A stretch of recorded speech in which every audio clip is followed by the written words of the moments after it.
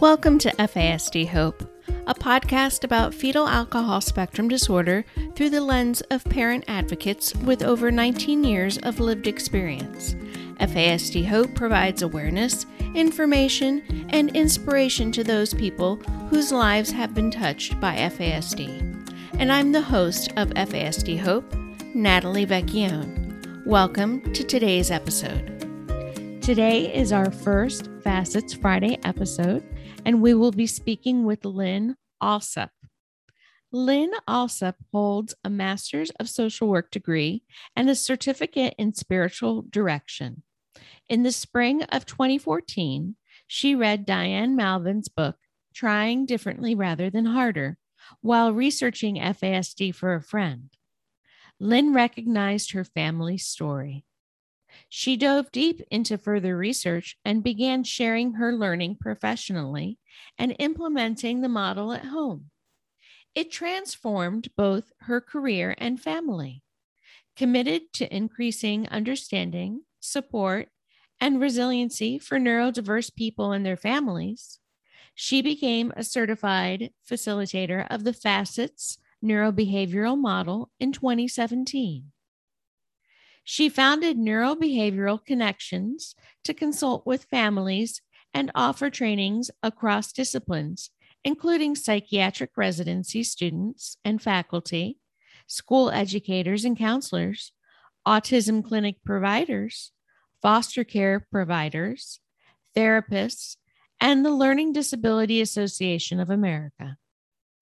Lynn tells her story in her forthcoming memoir, Finding Home, A Tale of Adoption and Transformation. Lynn serves as a program director for Facets from her home in West Texas with her husband and 3 extraordinary neurodiverse daughters. Welcome to Facets Friday, sponsored by Facets.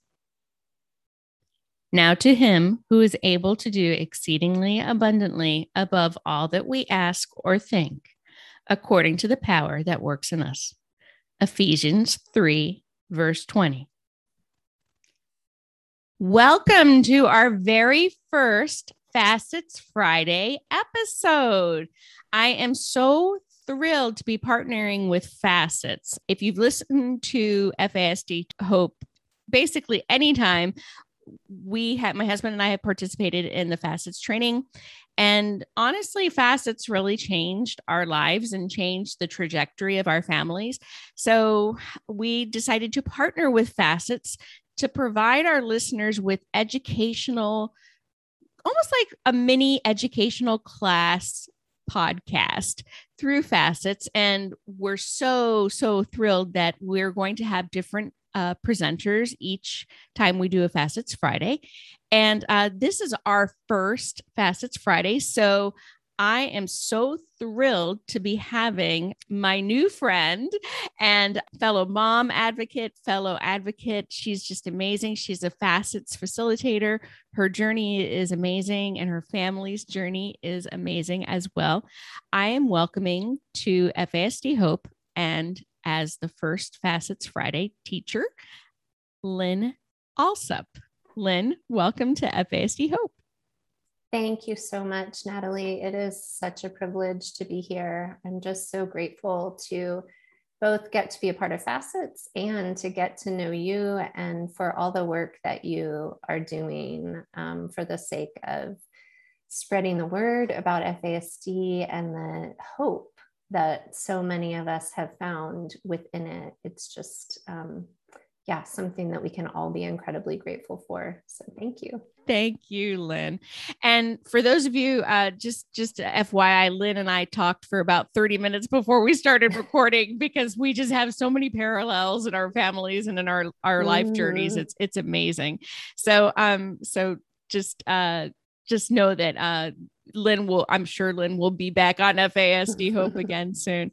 So Facets Friday, what the intent is to teach our listeners, to give listeners an educational component about the neurobehavioral model of parenting and caregiving. So we have chosen for today's topic will be adjusting timelines and shifting expectations. We thought that would be a good place to start. But before we start, of course, we need to know about our speaker and or I should say our teacher, and just tell us a little bit about your family's journey, Lynn, and what led you to wanting to become an educator in facets for those that have an FASD or a neurobehavioral diagnosis. Yeah, I'm happy to share that. And I always like to start in my trainings by letting people know that I have full permission from my family to talk about our story. I just really want to honor that our journeys are all intertwined, but I end up talking about theirs quite a bit. So I always clear that with my kids, especially. So I just want to put that in there. So they have given me permission to talk to you and all of your listeners today about our journey. So we have 3 daughters who are now, 22, 17, and 15. And they're all adopted. And we have been on a journey really since our first daughter came home from Haiti. She was born in Haiti. She's an extraordinary young woman. But life with her, life with her has always been pretty confusing to us. We really kind of stepped into parenthood with her. She was a year old when she came home. We stepped into parenthood with her, kind of thinking we would just slide in to a normal life with a 1-year-old child. And that is not what happened for us. And then we adopted her sisters a little bit after that. And life continued to just have a lot of chaos and confusion. And we tried all of the parenting things that we knew, were supposed to be how you parented. I'm a social worker. My husband has a degree in marriage and family therapy. So we thought, we've got this. We know how to do this kind of stuff.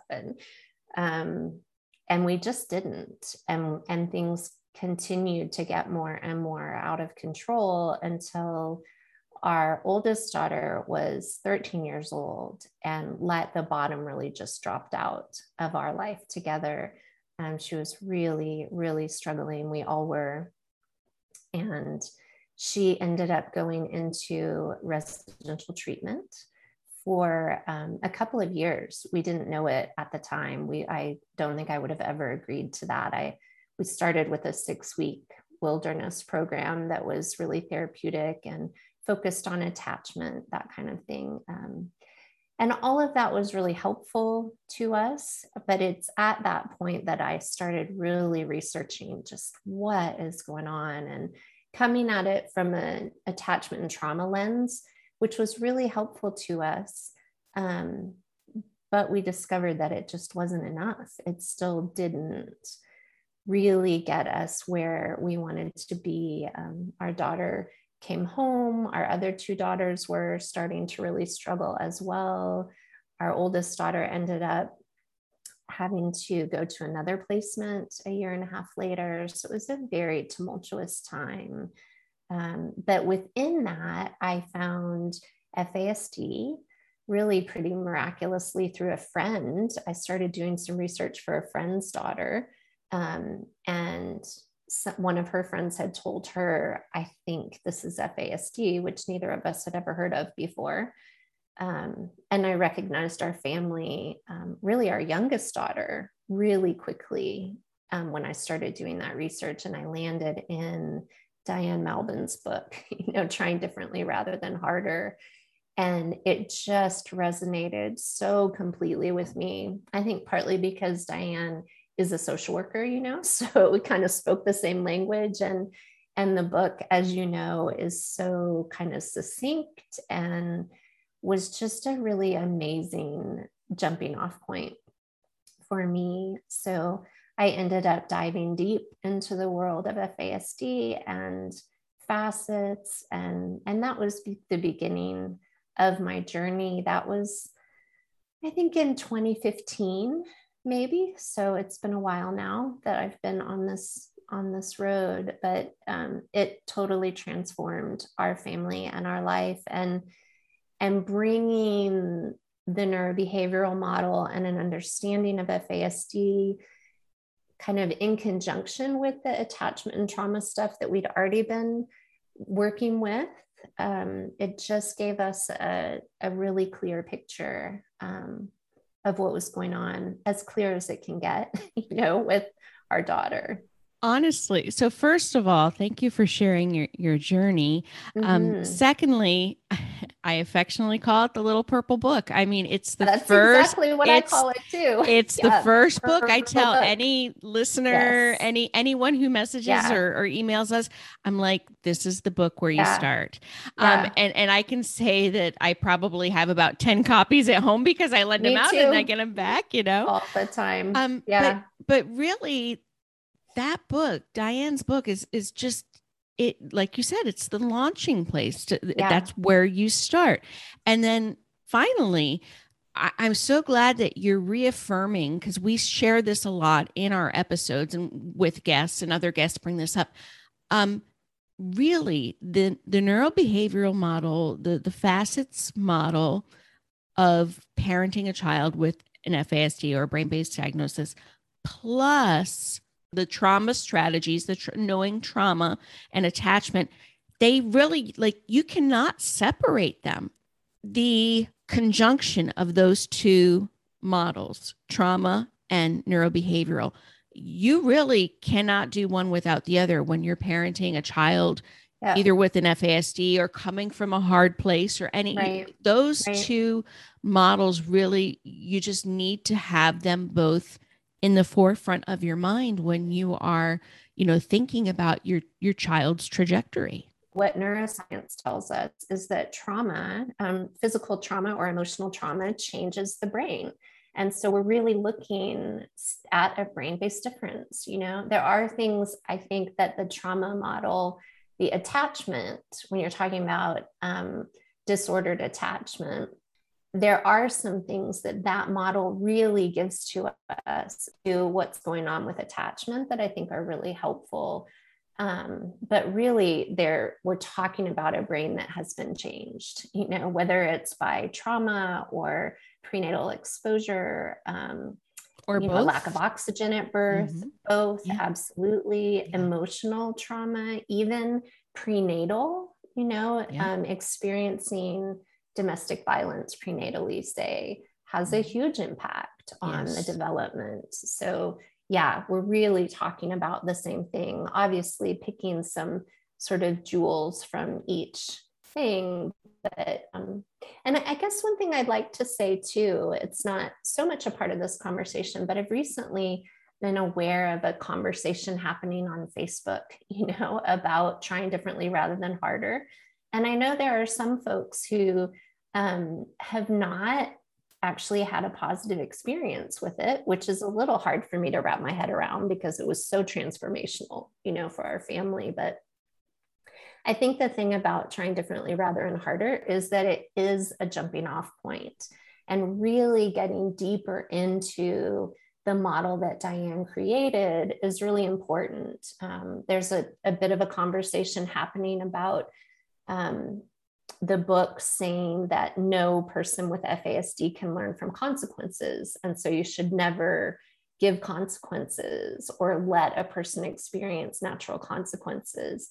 And I would just love to have the opportunity to say that is actually not the way we implement the model necessarily. And we at Facets just completely agree that every person is different. And it makes sense to me that on a quick first read of trying differently rather than harder, you might come away with that understanding. But really, it's just so much bigger than that, so much deeper and wider. And there's space for every kind of difference. That's actually the sort of foundation, as I see it, of the neurobehavioral model, is that everyone is unique and needs different kinds of accommodations. So I just kind of wanted to address that because I've seen it quite a bit lately on Facebook, and I'd love for people to hear that. Yes. And I'm glad you're addressing that too, because we talk about our experience, in our Facets training and what we've learned. And and I know, and anyone out there who has a child, a young adult, especially a young adult with an FASD or another brain-based diagnosis, it just starts all over again. This is Yep. cyclic. There's no, it's like I tell people, you're not going to take the training and say, oh, okay, everything's fine. No, you're going to take the Right. training and say, I have a better understanding. Now I need to step back. I'm learning about the diagnosis. I need to step back, accommodate, figure things out from a brain-based lens, from a neurobehavioral Mhm. lens, and know that what works for my family may not work for someone Right. else's family. So I Right. really think for me, there is no cure, no one size fits all. But Mhm. how I see facets in the facets training is it's a resource and a tool that like I go to, and I also learn more as we get on this journey more, because Right. what we're Right. dealing with now with our son is a chronologically young adult is much different than when he was a toddler or Absolutely. early Yeah. school age. And Yeah. we find that in the facets trainings, we often frustrate people by not being willing to give them answers, to, okay, there's this particular thing going on in my family. What should I do about it? Because there are no ready answers. But our hope is in a facets training is that we are going to give you some information about how the brain is working, maybe what changes you might be looking for, some of the tools that we have to Yes. help you figure that out. But then really we're turning the question back around and saying, our hope and our work is to help you learn to think this way, to think Yes. through the model and think this way in 1,000 different situations and be able to both see the strengths of the individual and the challenges and Yes. come up with accommodations based on those strengths. Yes. So we don't want to give you answers. We want to give you a paradigm that helps you find the answers no matter what the question is, I which love again that. is kind of frustrating for people in our training sometimes, I think, I can see, but especially if you're coming from a really hard place, I can totally see that, absolutely you want yeah, answers. yeah. Yeah. You and But I have it's, both we've been in those situations. oh You do. man, I know. absolutely. Oh my goodness. You, Absolutely. But you want it's, those answers, but however, I think, and I'm so glad you're sharing this, that really, if you think about parenting a child with any type of diagnosis, so say a medical diagnosis, there may not be a cure for that diagnosis, but what you are going to get once you learn the diagnosis are tools, resources, mhm, support, things like that. right. It's the same thing with the facets training. This is not Absolutely. oh, here you go, this will take care of everything. No, this is Absolutely. it's a part of your toolbox that you will go Mhm. to when you are presented with a symptom, Right. that we need to say, okay, how can we investigate it? So, Right. and Yeah. I like people, to say curiosity is your superpower. yes, That yes. Oh, I love that. that is kind of our starting point. Get Yes, curious, I love that. pause and get curious. I Right. love that. So let's quickly talk about your facets training and how you learned about facets, and what do you find to be the most rewarding part of being a facets facilitator? Absolutely. Yeah. So I ended up, I think my social worker self and my mom self, kind of came together. And as we really were finding our way, our oldest daughter actually wasn't diagnosed until she was 16.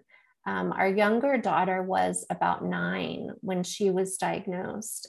They happened pretty quickly, about 6 months apart. Our younger daughter was diagnosed first, but they look so different in their symptoms that we didn't really recognize our older daughter as having FASD at the same time that we did our younger daughter.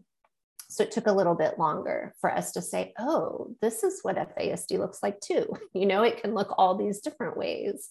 But once we did, and things settled down in our family a little bit as we began to implement the neurobehavioral model, I just naturally started talking to their teachers and doing what we do as advocates for our kids. I put together my own sort of simple training on FASD and took it to their schools and therapists and all the providers that we had sort of gathered around us over the years, trying to find what our kids needed without really knowing what we were looking for, and I started talking to friends of friends. A friend would call and say, oh my gosh, I know this family and it sounds like your family, and would you be willing to talk to them? And as that started happening more and more, I realized I need more training if I'm going to be doing this. I felt like I really need to do more than just my own research to really move forward in this. And that's how I ended up going to the Facets training, because I was already in my own life using the neurobehavioral model the best way that I could. So I went to the 3-day training, which was so transformative for me and very much kind of cemented the idea in me that, oh my gosh, I found my people. This is how I want to navigate this path. This is what really resonates with me.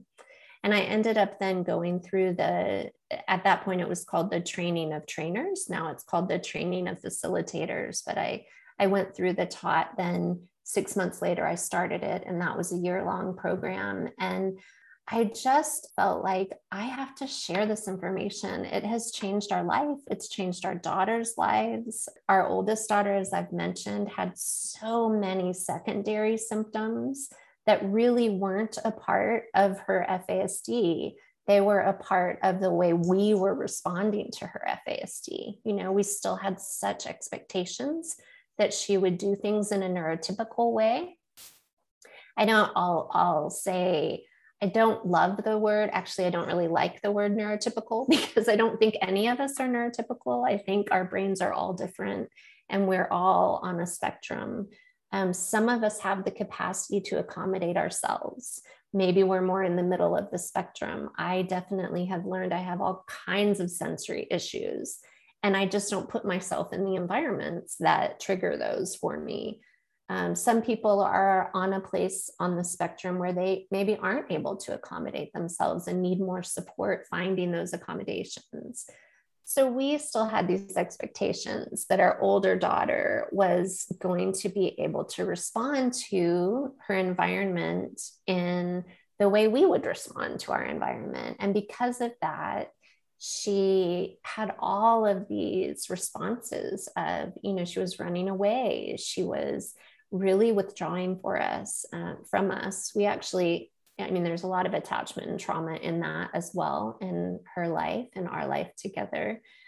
But we, with our younger daughter, were able to implement the neurobehavioral model and our understanding of attachment and trauma early enough that, we pulled her out of school in first grade and started homeschooling her, not because we really understood what was happening, but because we clearly understood she couldn't handle that environment. She was definitely communicating that to us by crying all night long and being scared every morning. And so we brought her home and made her world really small. And we actually haven't seen almost any secondary symptoms in our younger daughter, because we changed our way of understanding and our way of responding to her. So in our own little family, we have this really clear, it's not a study, obviously, it's not a research project, but this really clear difference between our older and younger daughters,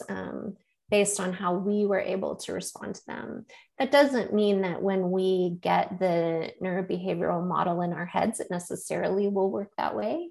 We have another daughter that has still had lots of struggles, even with the neurobehavioral model really implemented in our home, because of the differences in our relationship and her relationship to the world and all of that. But it definitely has made a huge difference in our family and our family's life. So I just felt the need to share that, you know.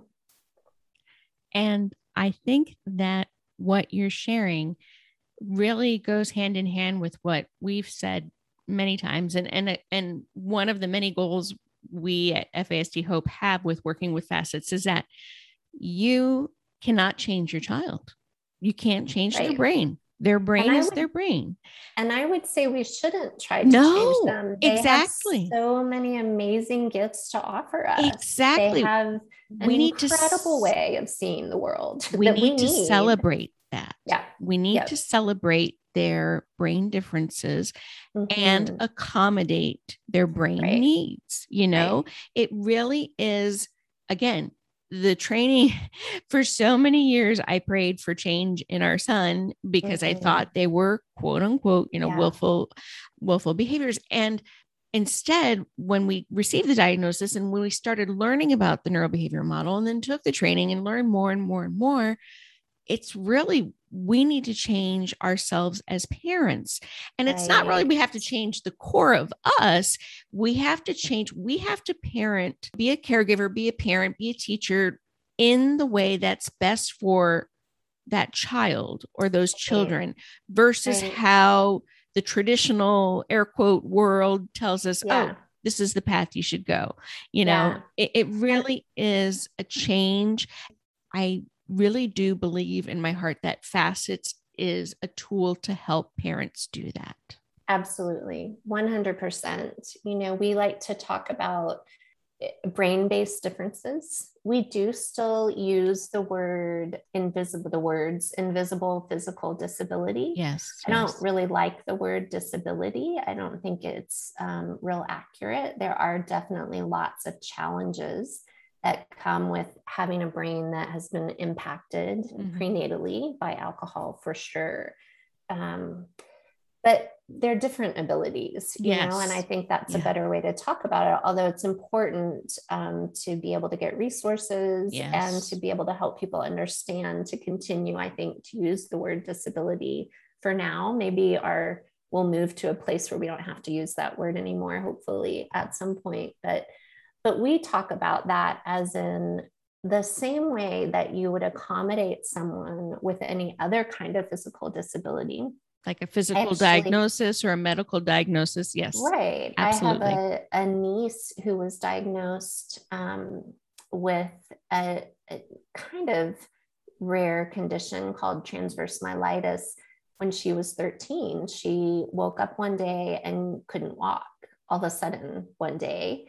And so we, of course, began providing all kinds of accommodations for her. You know, she sometimes uses a scooter to get around. And I like to talk in our family about the similarities between my oldest daughter and my niece, and that we would never say to my niece, if you would just try harder, get up out of your scooter and walk across the room, and expect her to be able to do that. And yet that's what we did with our daughter constantly. We said to her over and over again, it doesn't matter. You have to get up and try harder. You have to get up, even though she had this physical disability because her brain had been changed in utero.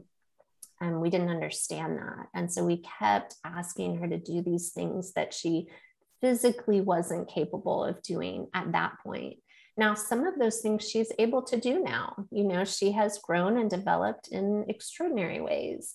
Some of them she's still not able to do. And we don't know where that will end up. You know, maybe by the time she's 40, we'll know that. I don't know. Exactly. But, yeah. And this ties in perfectly to today's topic. So today's teaching topic is adjusting developmental timelines and shifting expectations. This is a perfect segue into it, Lynn. Let's talk about why this is such an important foundation in the neurobehavioral model of parenting, caregiving, teaching. Absolutely. Absolutely. So I am not a neuroscientist, obviously. I'm a social worker, among other things. But So what I like to talk about in the trainings is that the way our brains develop is by making new neural connections. When we learn new things, we make new neural connections. And that happens in a way that causes our development to happen as well. So when a brain is disorganized and maybe inefficient and maybe lacking, this is a little more of the technical information, but the myelination that helps, or the myelinization, not sure which one it is, that helps the messages travel quickly through our brains. When that's not really on board in every part of the brain, that is going to really slow down our development. So you really see it across all neurodiversity. So it might be ADHD, it might be dyslexia, it might be FASD or autism, any kind of brain-based difference. We're probably going to see a slower level of development. And we call that one of the hallmark characteristics of FASD. And again, we still use the term dysmaturity when we're talking about this. It's not a great term because it definitely sounds like there's something wrong. We really like to talk about just a different developmental timeline rather than dysmaturity, which I think is a more respectful way to talk about it. But the difference between dysmaturity and immaturity would be that immaturity sounds like and assumes that you have the capacity to sort of act your age, to be at whatever we consider the developmental level of a 5-year-old or a 10-year-old, whatever it is, but you're not acting that way. Whereas dysmaturity would say that you actually don't have that level of development in your brain yet. So it's not that you could act your age, but you're not. It's that actually your developmental timeline is different. And I think one of the things that's really tricky about that, is that there's often differential development. So it may be that someone is really advanced. They may be able to articulate things in a way that sounds way beyond their age. They may not actually understand what they're saying. They may be able to sound like that, for some people. They may be really advanced in their motor skills, their gross motor skills, especially. So maybe in athletics, they're able to do things. And all of that has a basis in the brain that I think is fascinating. We could talk a lot more about why that's true. But we often see that. And so beginning to get a handle on where your child is developmentally in different areas and on different days as well, or even within the same day, is really important. If you think about, for all of us, if we're really tired, or if we're really hungry, or if we didn't get a good night's sleep, maybe we're not able to act our age all the time. We might not be able to process things as quickly. We might snap at our partner. We might, the things that we do when we're tired or hungry, or those kinds of things often impact the developmental level in that moment as well. So it's really tricky because we expect people to be the same all the time, even though actually none of us are, but we have this expectation. Yeah. So it's an important starting point. The joke in our house is, and we say this, we share this with our son. We've even shared this with our 6-year-old daughter. We're like, we don't have the bandwidth right now. Absolutely. And it's true. It's like, physically, I just can't process this right now. Give me, put it on pause, that kind of thing. Yes. And that's been a great tool that we've used with our son, especially if he's possibly perseverating about something, or if he's kind of stuck in something, that we say, buddy, we don't have the bandwidth right now. Just give us some time. And then it's again, like you said, it's not that, I'm choosing not to, or I just don't want to hear it. It's just, I don't have the capacity right now. I have several friends who will say, don't talk to me until I've had at least 2 cups of coffee. The people and the mugs, it's everywhere, the t-shirts, the everything that says, don't talk to me before I've had a couple cups of coffee. And that's because caffeine changes the way your brain is functioning. Exactly. So if you think about the way you act before coffee, if you're one of those people, as opposed to the way you act after coffee and what you're able to engage in, that's the same thing. It's what we're talking about. It's how is your brain functioning? Yes. But if you have a brain-based difference, caffeine isn't necessarily going to make your brain function more efficiently or in a more organized way. No. If we could only just do a cup of coffee, that would be fantastic. That would be great. From what I've learned too, is that the individual that has an FASD or another brain-based diagnosis, there are developmental leaps that happen later on in their adulthood that, you know, we as parents and caregivers, we have to look forward to that, because that's growth that, you know, we normally think, oh, 18, they're done, launched and flown. No, with our kids, and I use kids affectionately, we see developmental leaps in the 20s and even again in the 20s, you know, so that's really, I think that's hope, because it's saying that even though the development of your loved one's brain is on a different timeline, like what we're talking about, it's still happening, you know, and that is, we recently had Dr. Jeffrey Wozniak on, and the title of his episode was Development is Lifelong. I think that theme ties into the neurobehavioral model, because it is. There are jumps and gains and developments that happen well into chronological adulthood. Yeah. I love a phrase that my colleague and a Facets board member and an just amazing member of the neurobehavioral community, Eileen Devine. I know she's been on your show before too. She always talks about lagging skills, which just you infer from that it's possible that might catch up. You know, again, every person is different. So some people may not ever catch up. That's a possibility as well. You remind me of a conversation I had with our developmental pediatrician. We were really lucky early on to find a developmental pediatrician not too far from us who diagnosed my youngest daughter first. And I, you know, after the diagnosis, came into her office and I was just almost in tears. And I said, I'm really struggling because I don't want to expect too little of my daughter. You know, I want her to be and do absolutely everything she can be and do. And I don't want to expect too much of her. I never want to expect more. I don't want to say, get out of your wheelchair and walk. You know, I never want to say that, but I don't know how to do that. And it was, I mean, even just now talking about it, it kind of brings it back up in me. I can feel it in my body, you know, that sense. And what she said to me was, from everything we know right now, she's going to do great. We don't know what that's going to look like, you know, but you keep expecting her to do everything that you know that she can do right now. And then when she shows you that she can't do that, you pull it back. And that has been so helpful to me over the years of just saying, okay, I'm scared and I want to protect her, but I know in my gut that we should try this, you know, and we can always regroup, which is, again, that profound sense of curiosity.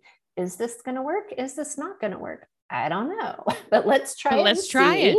Exactly. And then we'll pull back if we need to, and we can move forward. And my oldest daughter, which is one of the things I thought about when I was thinking about this conversation today, she has proved to me again and again and again that she can do things far beyond what I ever would have imagined. And her development has really been amazing. She's 22 now.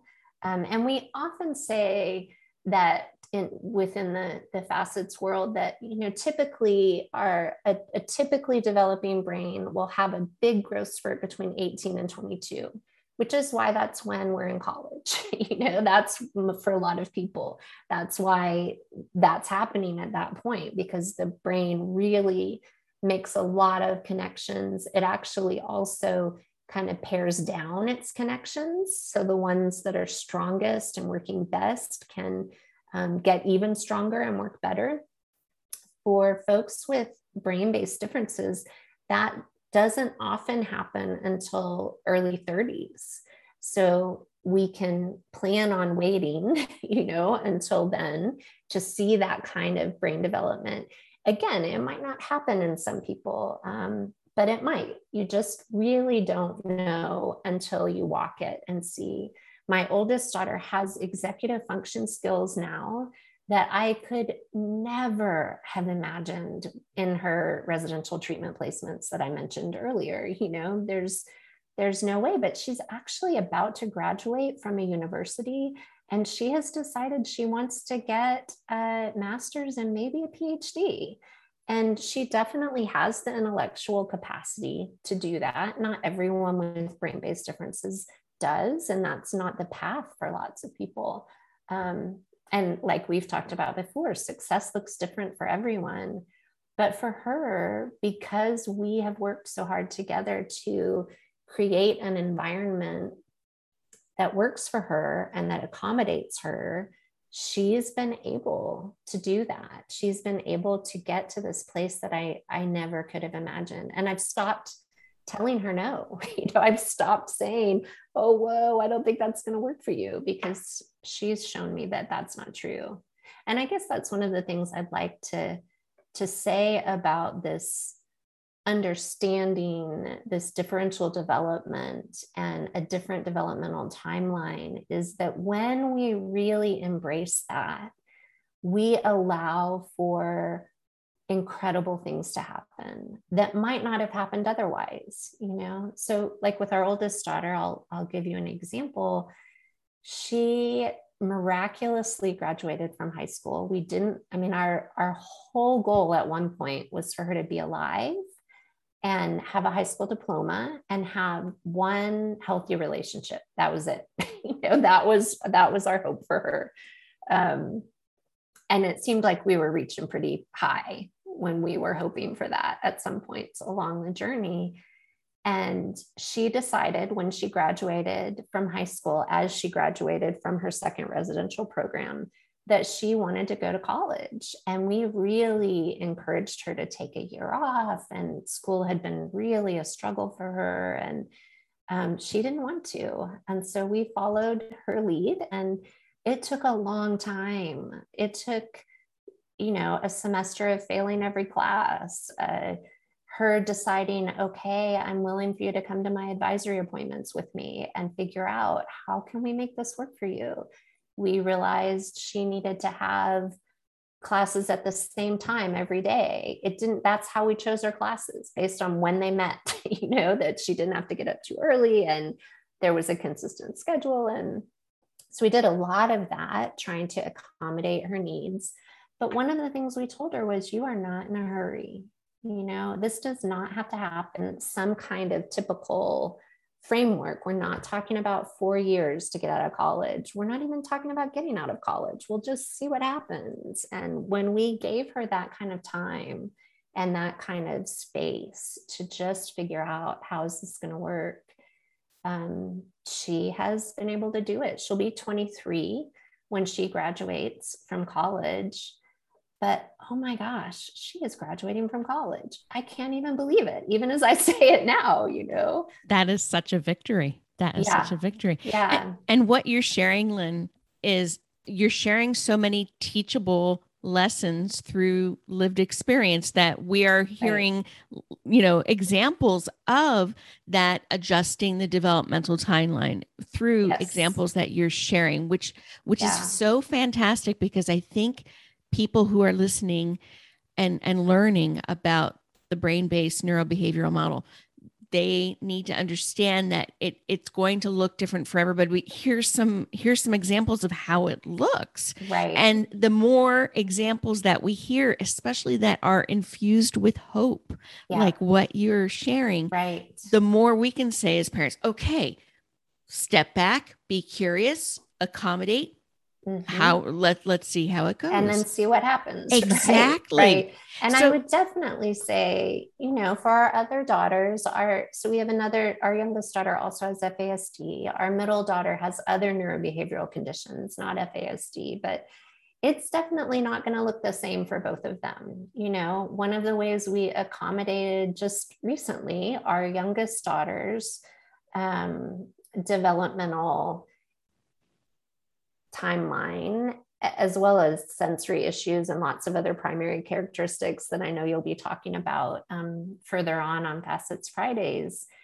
We were at a restaurant and she completely hit her limit because she needs much more sleep than most teenagers need, even though most teenagers need a lot of sleep, and has much less capacity for big groups and restaurants and that kind of thing. So our daughter, who looks like a young adult, she's an adult-sized person, needed to lay down in my lap in the middle of a restaurant and be able to sleep for a little while.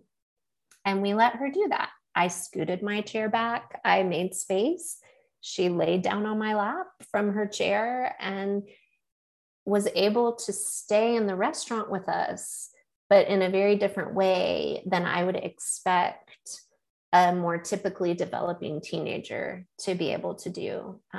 So it can also look like that, which again, I would never have done for my older daughter. We would have had a huge fight about sitting up at the table and it's just going to be a few minutes and I'm sorry the food hasn't come, and it would have been a huge fight and she would have probably run away after we got home.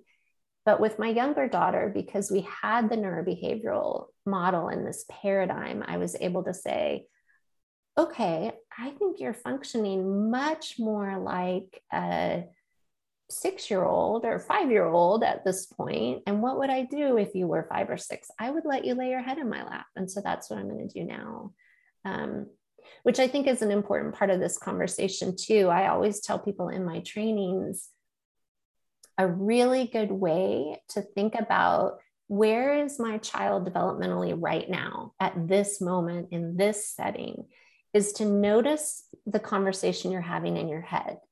Maybe you're having it out loud, then you need to notice that first, but if it's going in your head like, oh my gosh, you are acting like a 2-year-old. Why can't you act your age? If that's what you're thinking and feeling, that's a really good clue that at this moment, that person's capacity is like the capacity of a 2-year-old.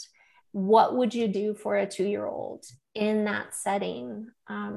It's really challenging when you're looking at a body that looks like a young adult body, but that what's happening in the brain right now is very different. And again, there are lots of ways that we could talk about why the brain functions that way. But it is a neurological function that's happening. And if we can respond in a more appropriate way, then we often see a decrease in the behaviors that we're trying to decrease. And I don't know if you necessarily want to go here, but there's a really common, but what if that happens in the midst of this conversation. So we can go there if you'd like to.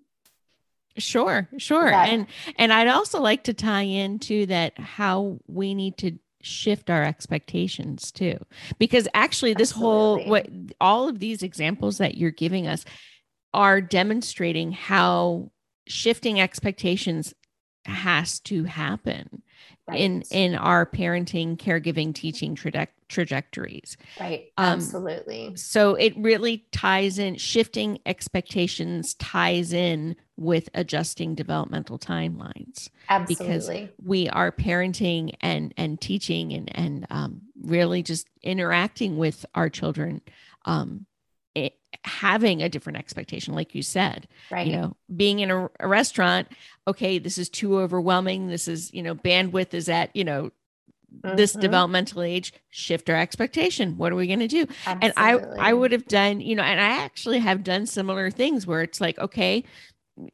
let's do this. And again, we have to stop seeing and parenting how the world, the traditional, as I like to say, neurotypical highway does it, and say, Yes. okay, let's shift Yeah. gears. How do we Right. slow things down? How do we accommodate? So yes, please, let's talk about Yeah. that real quick before we start wrapping up our conversation.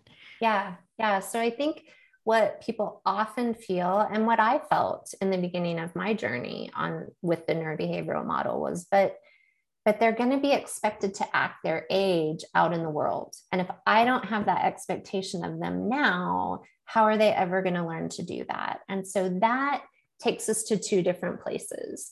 One is, if expecting them to act their age works, then keep doing it. You know, we often say at Facets, if it works, keep doing it, you know, but if it's not working over and over and over again, and you're seeing more and more secondary behaviors, symptoms like aggression, fear, withdrawal, all kinds of things that happen in that mismatch of ability, brain function, and environmental expectations, then it's time to ask the question, okay, what do we need to do differently?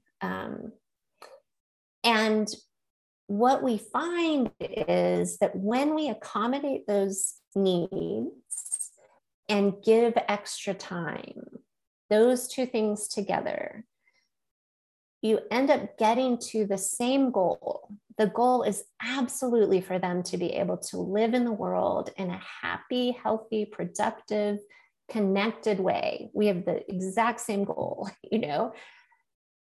We find often in our trainings, in our personal lives, in our professional work, that giving extra time, knowing, okay, they may not be able to do that today, they may not be able to do that this year, but in 5 years, they might be able to do that, or next year, they might be able to do that. And meeting them where they are and really decreasing those secondary symptoms that we see allows us to meet that goal. It's not that we have a different goal. It's not that we're willing for them to just, you know, not act their age, not do what they need to do, let it all slide. That is never our goal. But how are we going to get them there in a way that maintains our relationships intact, you know, and allows us to continue to be a safe place for them, to support them in the ways that they need? How are we going to get there? Maybe it's going to take us twice as long to get there, which is a hard pill to swallow. You know, I remember days thinking, no one should have to have a toddler for more than 2 years. Toddlerhood should only last 2 years. That's like the max, you know, but actually toddlerhood can last 4 years or 5 years or 6 years. And that's part of this journey, is allowing that time, allowing that development, and meeting our kids and young adults where they are. I have learned so much from this conversation. This is so wonderful. Lynn, you're just sharing such valuable insight and how, again, adjusting the developmental timeline and shifting and changing your expectations really go hand in hand in parenting, teaching, caregiving children that have teens, young adults with FASD and other brain-based diagnoses. This has been amazing. And the real life examples that you have provided for us have really just clearly demonstrated these themes that really are necessary in parenting in this way. And how we as parents, again, when you understand FASD as a brain-based invisible disability, invisible, you know, diagnosis, then we can say, okay, how do we shift how we're doing? Because again, we can't, just like you said, we can't expect our child, teen, young adult to do something that they are not physically able to do because of their brain impacted.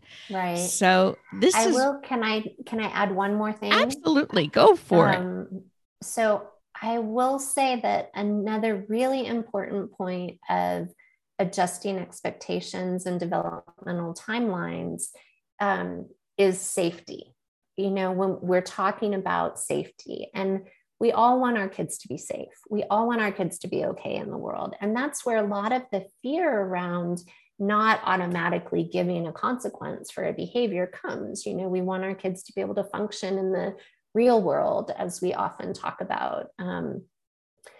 But not adjusting our expectations is actually a really unsafe move. So if our goal is our kids' safety and ability to be in the world, then adjusting is actually a much safer move. Because if we're talking about a 6-year-old maybe who physically is a 6-year-old, their chronological age is 6, they maybe have lots of other capacities, but socially and emotionally and in some other ways, their development is lagging in that area. And we're not thinking, for instance, what kind of supervision does a 3-year-old need? If we are not giving our 6-year-old, who in some ways is still more like a 3-year-old developmentally, the kind of supervision that a 3-year-old needs, we're actually putting our kids at risk by expecting them to be able to know how to cross the street safely, those kinds of things. I might leave my 6-year-old in the house alone to run next door to my neighbors and get a couple eggs because I forgot them at the store. Would I leave my 2-year-old home alone, my 3-year-old home alone to go next door? Probably not, while what I have cooking on the stove is still there and with a fire under it, that kind of thing. So we're really talking about safety as well. Even when we're talking about social development. So a 15-year-old maybe who really wants to be able to go out in the world and go to the movies with a group of friends and do all kinds of things that more, again, neurotypical kids are doing. Is that going to be safe for your 15-year-old who socially and emotionally might be more like a 7 or 8-year-old? And those are really hard calls to make. I think that's another important part of this conversation. Yes, yes. And thank you for bringing that up, because personally, as a parent, I have been questioned many times by others saying, well, why don't you just let him try this? And if he fails, he fails. Because of safety issues. Would Absolutely.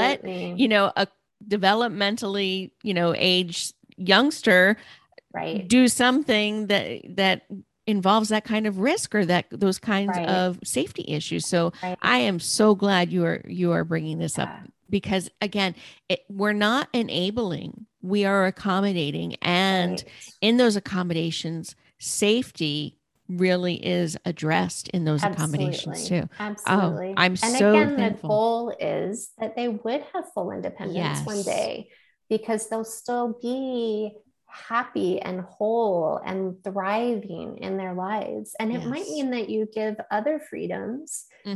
We've actually chosen that recently with one of our daughters, that we're doing things we never would have imagined allowing someone to do at her age, because we know she can handle it and she needs more freedom, but she can't have freedom in some other ways. You know what I mean? So we're limiting freedom in some ways, but we're finding creative ways to give her way more freedom in areas that she actually can function in happily and safely and all those things. So it's a super creative process for sure.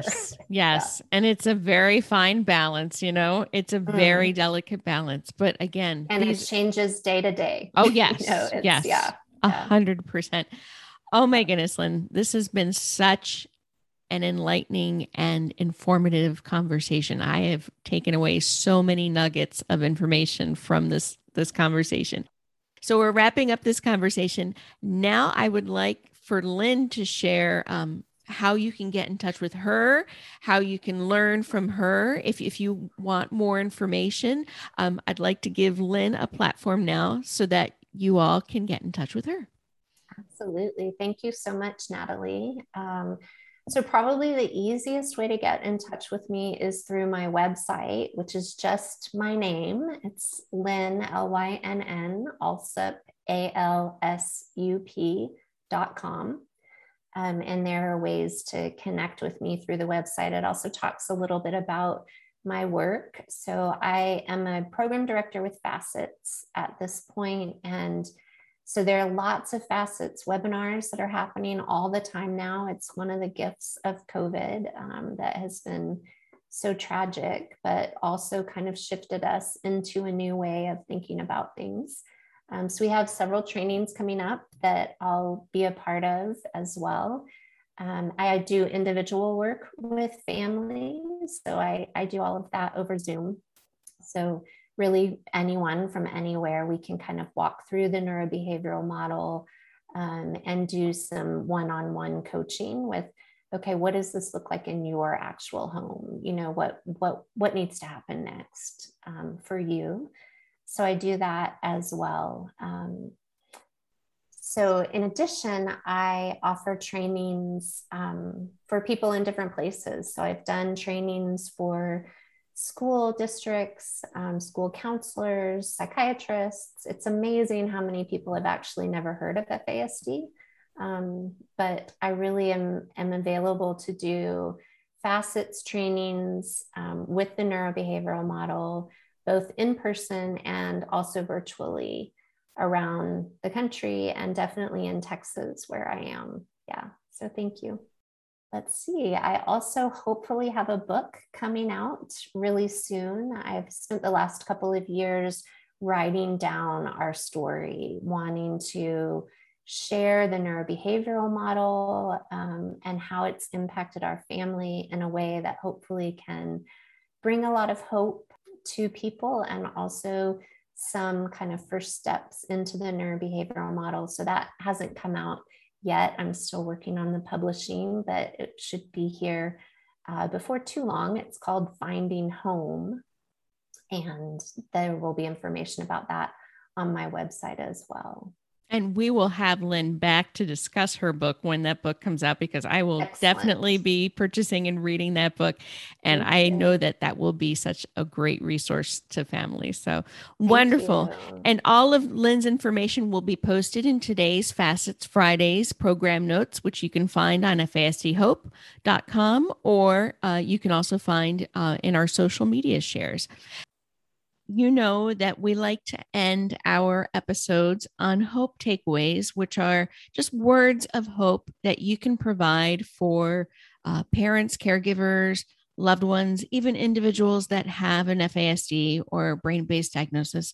What words of hope can you share for them on their journey when it comes to thinking about adjusting our developmental timelines and shifting our expectations? Embrace the journey that we're on. I know that is easier said than done. I love control and planning as much as the next person, maybe a little bit more. But for me, there's been incredible freedom, really getting to celebrate these amazing things that open up that I would never have dreamed of, that I could never have even asked for, that happen along the way. And the relationships that really are available with most of our kids, maybe not all of them, depending on their histories, but with most of our kids, that we really have the opportunity to stay connected to them in the ways that we want to experience life with them that is really full of joy and celebration and laughter and hope. I never could have imagined that was possible with a couple of my kids, especially, and it really is. And so, yeah, that would be my word of hope. And on those words of hope, we will end our Facets Friday episode. Lynn Alsup, thank you so much for being on FASD Hope. Thank you so much for having me. It's such a privilege. And thank you for all the amazing work that you're doing for the worldwide community. Thanks again for listening to FASD Hope with Natalie Vecchione. If you like our show and want more information, check out FASDhope.com, or please leave us a 5-star rating and review, and follow us on Apple Podcasts, Podbean, Spotify, or wherever you get your podcasts. Make sure you join us again next week, and remember to be informed, take care, and always have hope.